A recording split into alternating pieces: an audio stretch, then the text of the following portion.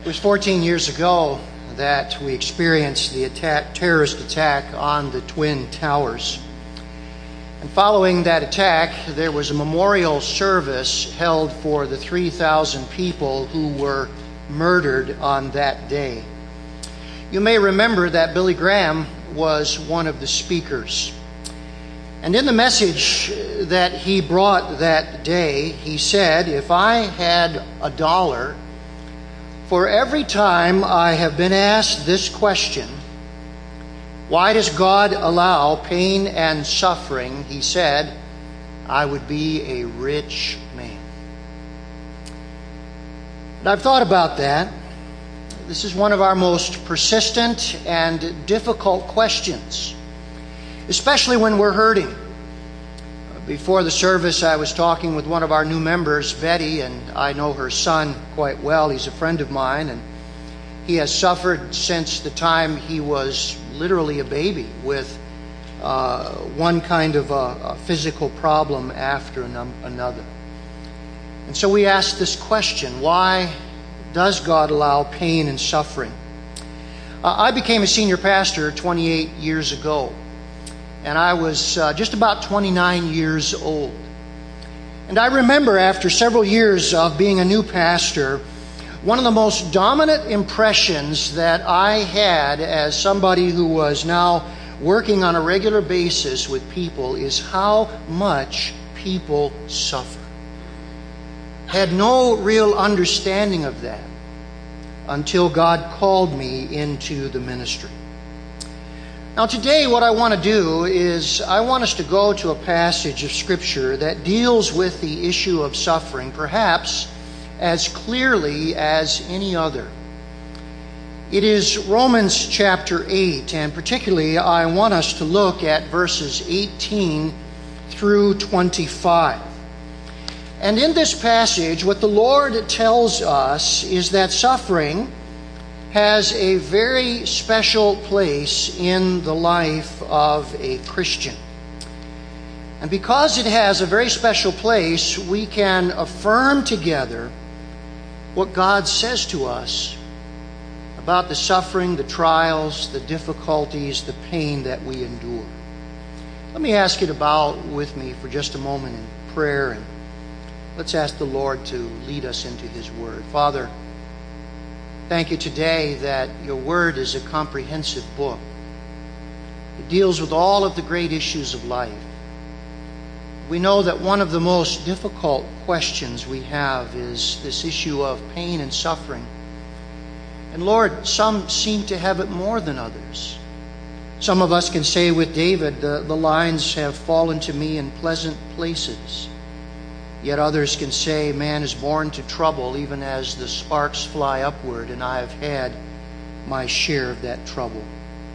And today we're thankful that as believers we have a different perspective. We have a perspective that eternity brings to us.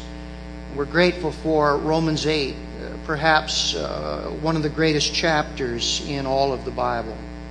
Today help us to understand not only why you permit it, but the place that you want it to accomplish in our lives. We'll be so thankful to you.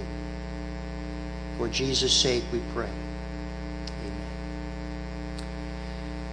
Let's notice, first of all, as we look at this passage, that the first lesson we learn about suffering is that God tells us it is very light. I want you to notice with me verse 18 of Romans 8. He says, "For I consider that the sufferings of this present time are not worth comparing with the glory that is to be revealed to us." Now, when I begin a message like this and I say that the Bible teaches us that suffering is very light, a statement like that really shocks us. I'm sure you would not expect a statement like that to begin this message, because suffering is devastating and it is often overwhelming. It can be life-threatening. Many years ago, Ellen and I ministered to a woman who was having open-heart surgery. And it was such a delicate surgery that they had to have it in Ann Arbor at the University of Michigan Hospital there. We went down to be with her. The surgery went fine. The first week of recovery went fine. And then after 1 week, she had 3 strokes, one after another. Left her paralyzed, unable to speak. She lingered in Ann Arbor for a month, finally was sent back home to a hospital nearby us where she died. The last thing she said to me as her pastor, as I went to her after those 3 strokes with halting voice, she said, "Why?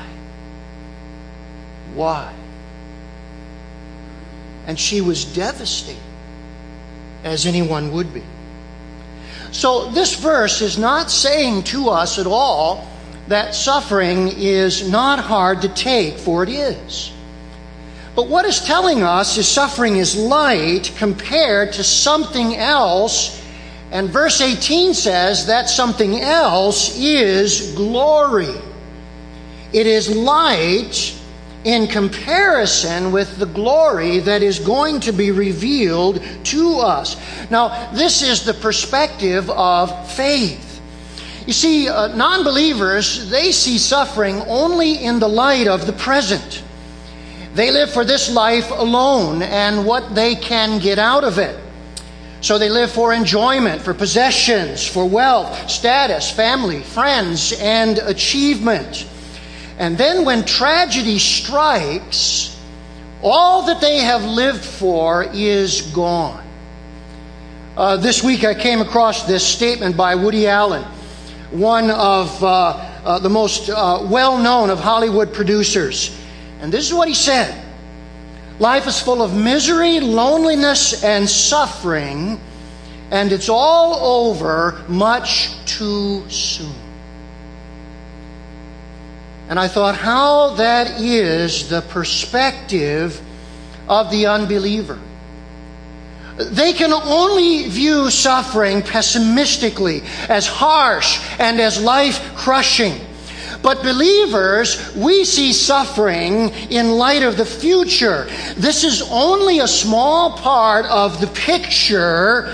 We are living for eternity, and all that God promises, we know this world is destined to pass away, and so we can see suffering optimistically. It is simply a tiny part of a very huge picture. In fact, keep your finger here in Romans 8 and turn over to 2 Corinthians chapter 4. And I want you to notice how Paul says the same thing, but he says them in different words in verse 17. And notice how he makes the very same point that he made in Romans 8. Look what he says.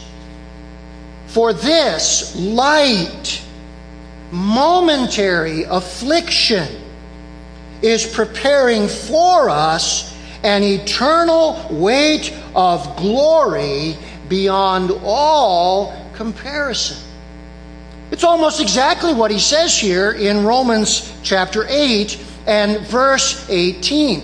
In fact, it's interesting when Paul here in verse 18 uses this expression, "the suffering is not worthy of comparing to the glory that is coming."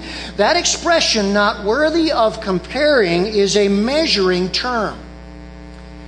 It referred to an object heavy enough to promote motion in a balanced scale. You know what we would say? We would say it is heavy enough to tip the balance. Let me put an object on the screen here this morning that at first will surprise you. When you look at this, immediately you understand this is an optical illusion. You know that this rock far outweighs the feather, and the rock is heavy enough, in the words of the Apostle Paul, to create motion that would tip the balance. Now, I want you to think about how we often live as Christians. We often live this way because we cannot see the weight of future glory. As we go through the sufferings and the trials and the pain and the hardship of our life, oftentimes we think the suffering is equal to or greater than the glory that is to come. But, says the Bible, it is an optical illusion. So weighty and so transcendent is the glory that is to come that the Bible says the suffering is going to one day look like a feather in comparison. Back in 1941, right at the very middle of the Second World War, C.S. Lewis preached a sermon. The title of the sermon was called The Weight of Glory. That sermon led to a book that he later wrote. And in that sermon, he described what it is that we have coming in eternity. And he said, as a Christian, when eternity comes, we will experience 5 things. We will be with Christ. We will be like Him. We will have glory. The Bible says that we will share in the luminosity that comes from the very presence of God. We will be feasted so that the kingdom of God is described by Jesus as a banquet. And every believer will have some official position in the universe. And when we begin to see what the Bible says is this weight of glory that is coming, it is so transcendently wonderful that God says to us, it outweighs all the suffering we go through in this life. How amazing and wonderful that is. Now, the Apostle Paul tells us there's another lesson that is designed by God to encourage us. Secondly, we learn in this passage that suffering will not last. Suffering will not last. And I want you to follow with me as I read verses 19 to 21. And notice now what the Lord says to us. For the creation waits with eager longing for the revealing of the sons of God. For the creation was subjected to futility, not willingly, but because of Him who subjected it in hope, that the creation itself will be set free from its bondage to corruption and obtain the freedom of the glory of the children of God. Now, what Paul is doing here is he is using creation or nature to illustrate the point that he has been making. And he is telling us that creation is going to participate in the glory of God's children. In the future, things are going to look drastically different in this world than they are now.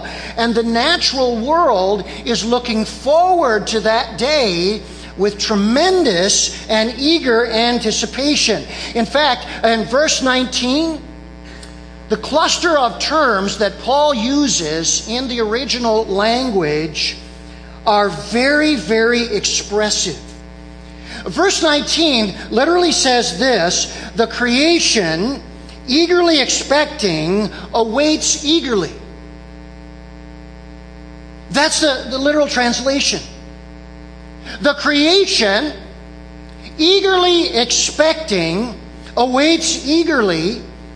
And the imagery of the terms there is the idea of craning the neck, or stretching forward the head and standing up on tiptoes so that you can see a wonderful sight. It reminds me as a little boy being at a circus or being at a parade and not being able to see around the others. And so craning my neck or standing on tiptoe so I could see the floats that were coming by.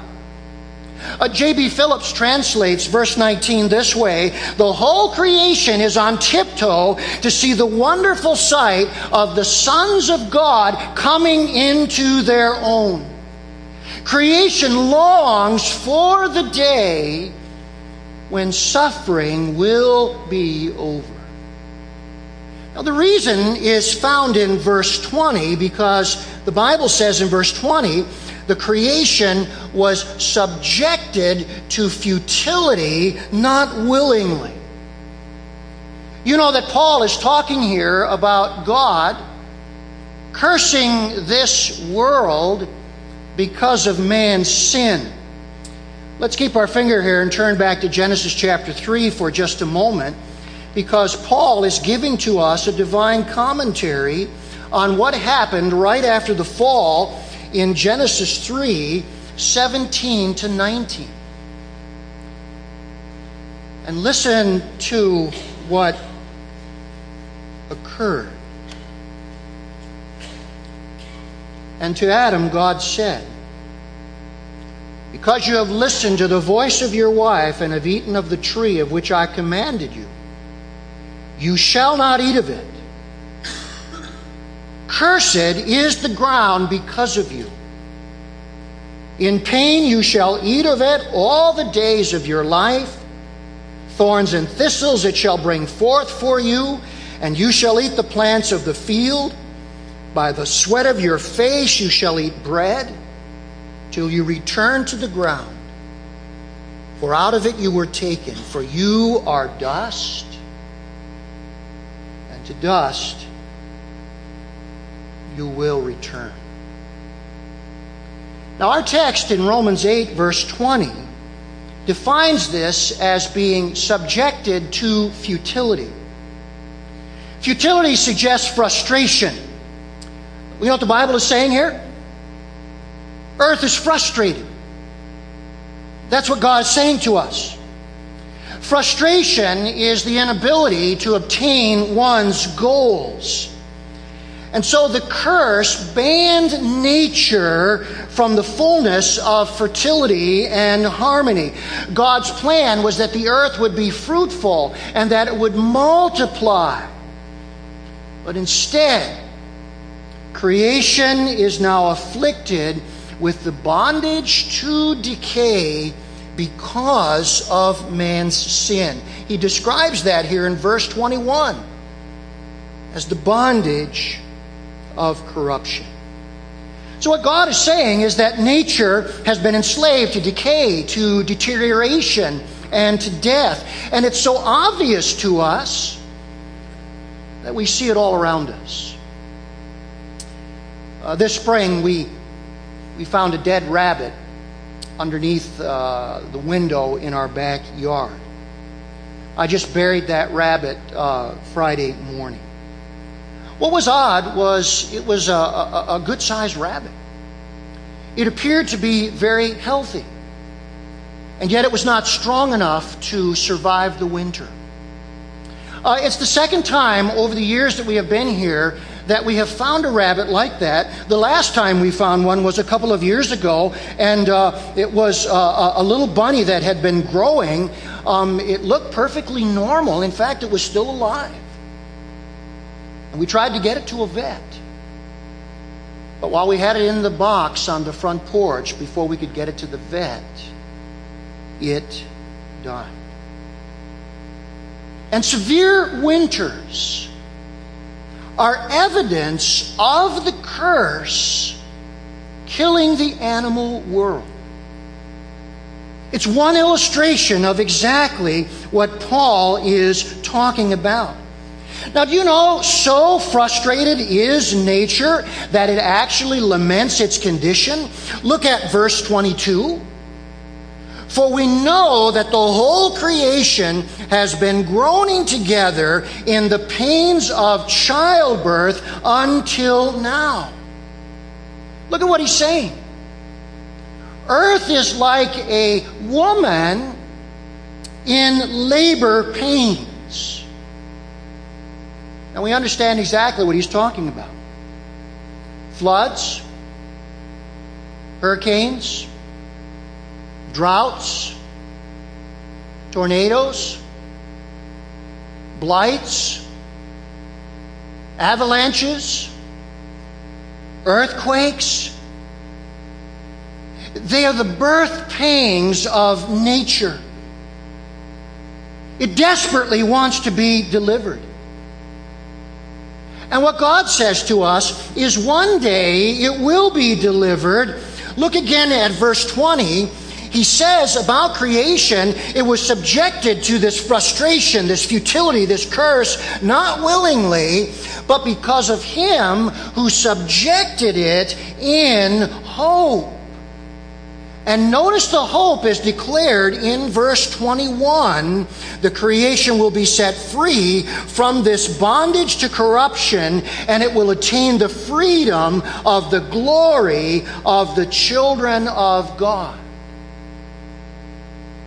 You know from your own Bible reading, following the second coming of the Lord Jesus Christ, the creation will be renewed.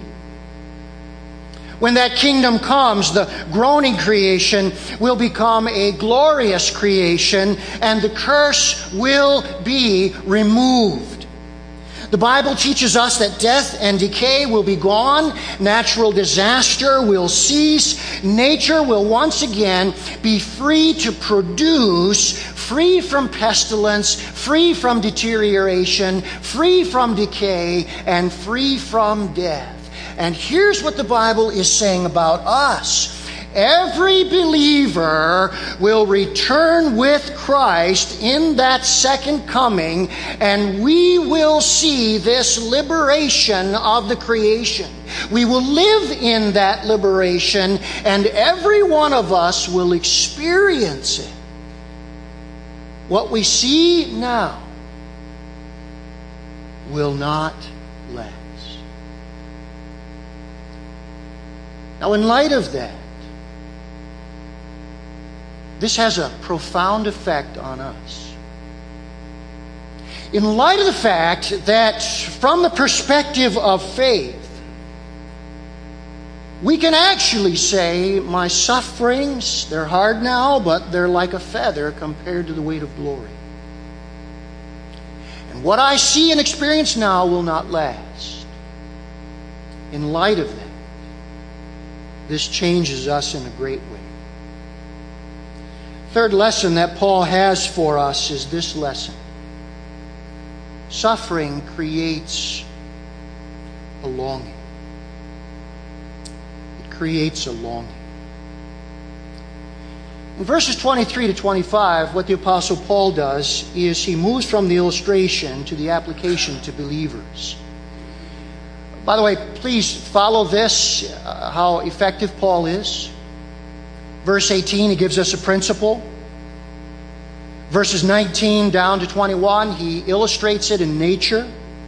And then verses 23 through 25, he applies it to our personal lives. Look what he says in this application. Look at verse 23. And not only the creation, but we ourselves who have the first fruits of the Spirit, we groan inwardly as we wait eagerly for adoption as sons, the redemption of our bodies. For in this hope we were saved. Now hope that is seen is not hope, for who hopes for what he sees? But if we hope for what we do not see, we wait for it with patience. Creation is groaning. We're groaning too. But notice our groaning has two very positive reasons. Number one, Paul says we groan to be free from present pain. It says that in verse 23. We're groaning inwardly also. You know, I'm told that labor pains are one of the worst pains that you can imagine. I'm told the closest men ever come to the birth pangs of a woman is when a man has kidney stones. That's about as close as you can get to the pain of labor. One of my former secretaries had pancreatitis twice. She almost died with pancreatitis twice. She said to me, It's the most pain that I've ever had, even exceeding my labor pains. That is a lot of pain. And what the Bible is saying to us is groaning is the reaction we have to that pain. Our groaning is the pain of living in a fallen world. Over the years of my ministry, I've had funerals for 3 children. I had funerals for 2 infants, and then I had a funeral for a 6-year-old who was accidentally killed by her own father. You don't forget those kind of funerals. This is what that little girl's uncle said to me. He said his sister's wailing over her child was the worst sound he had ever heard. He said to me the day of the funeral, as the little girl laid out in her casket, she had been accidentally shot at point-blank range by her father, and her face and everything was jaundiced. In fact, she was behind a little bit of a net because it was a very difficult thing to see. And this is what her uncle said about his sister's wailing. He said, "I hope I never hear that kind of wailing ever again."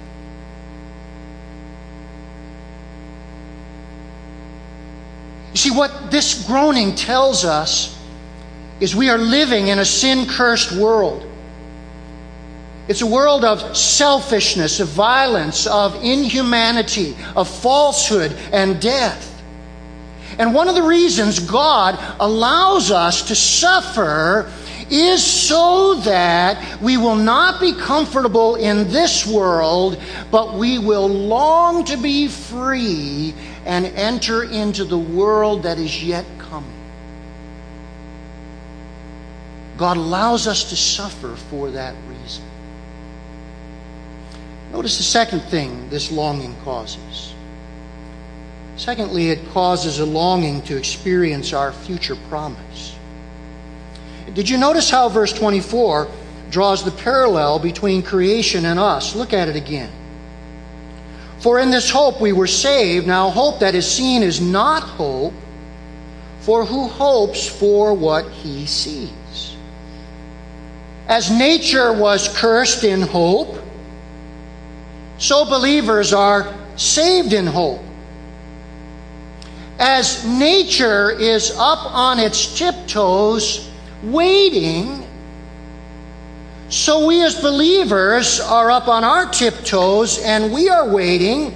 Notice in verse 19, the creation waits with eager longing. Now notice verse 23, we wait eagerly. And then notice verse 25, but if we hope for what we do not see, we wait for it with patience.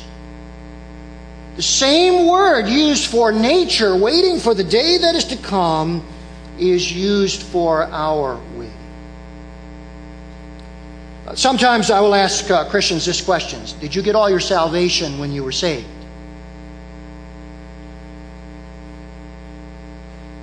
And the natural response is to say, well, of course.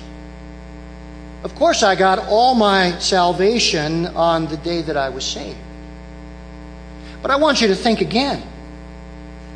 Verse 23 says, we only have the first fruits of the Spirit. You know what first fruits are, those of you that are planting gardens. They're just the beginning. They're the down payment. They indicate there's more to come. Now, notice what's more to come. Verse 23, we are still awaiting the redemption of our bodies. So redemption includes the liberating of our soul. It also includes the liberating of our body. So what God is saying to us is we won't be completely saved until we have our new bodies. And we long for that. We long for that. couple of Sundays ago, somebody said to me, "Pastor, I'm getting very weary of this old world." And I said to them, there are times I feel that way too. I said, the Bible says that is the natural result of living in a fallen world. But because of the hope that is laid before us, that someday the past is going to be behind us and the best is yet to come, we have an encouragement to live for the Lord now. That longing is what sustains us to keep serving God with joy. Many of you know that our brother Matthew Songer is on his way back from Houston with his dear wife Laura.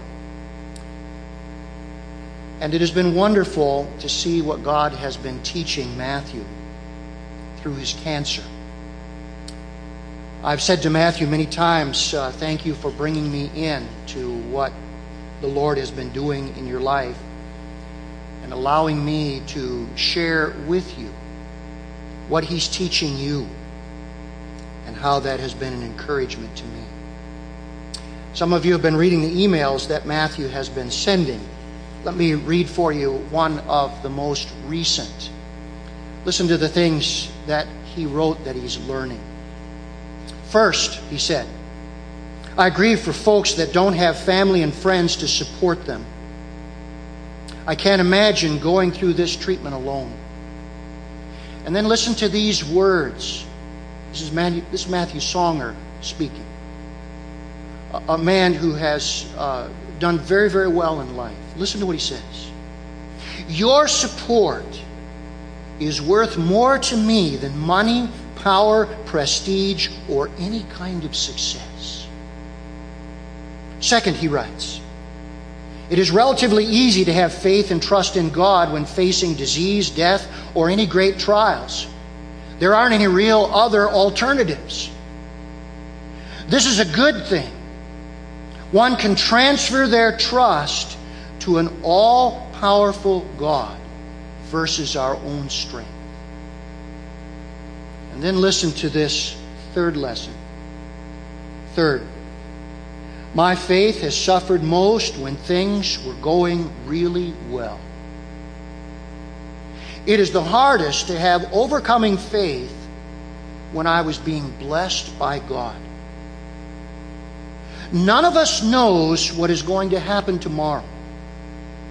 God wants us. God wants me, he writes, to trust Him and serve Him when things are going really well. You see what God is doing? Suffering is purifying Matthew. It's creating greater desires, better desires within him.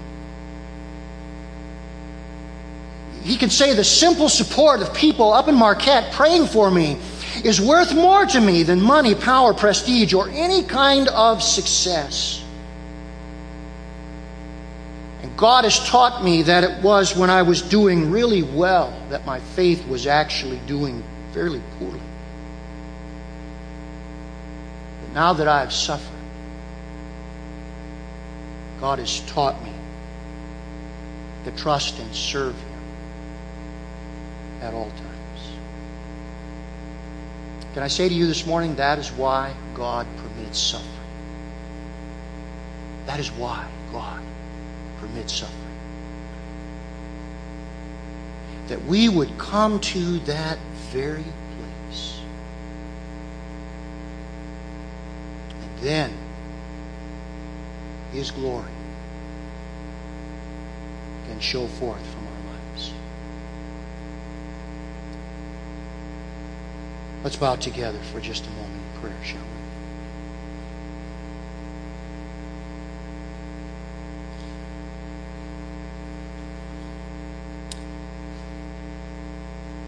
Father, we are a hurting people.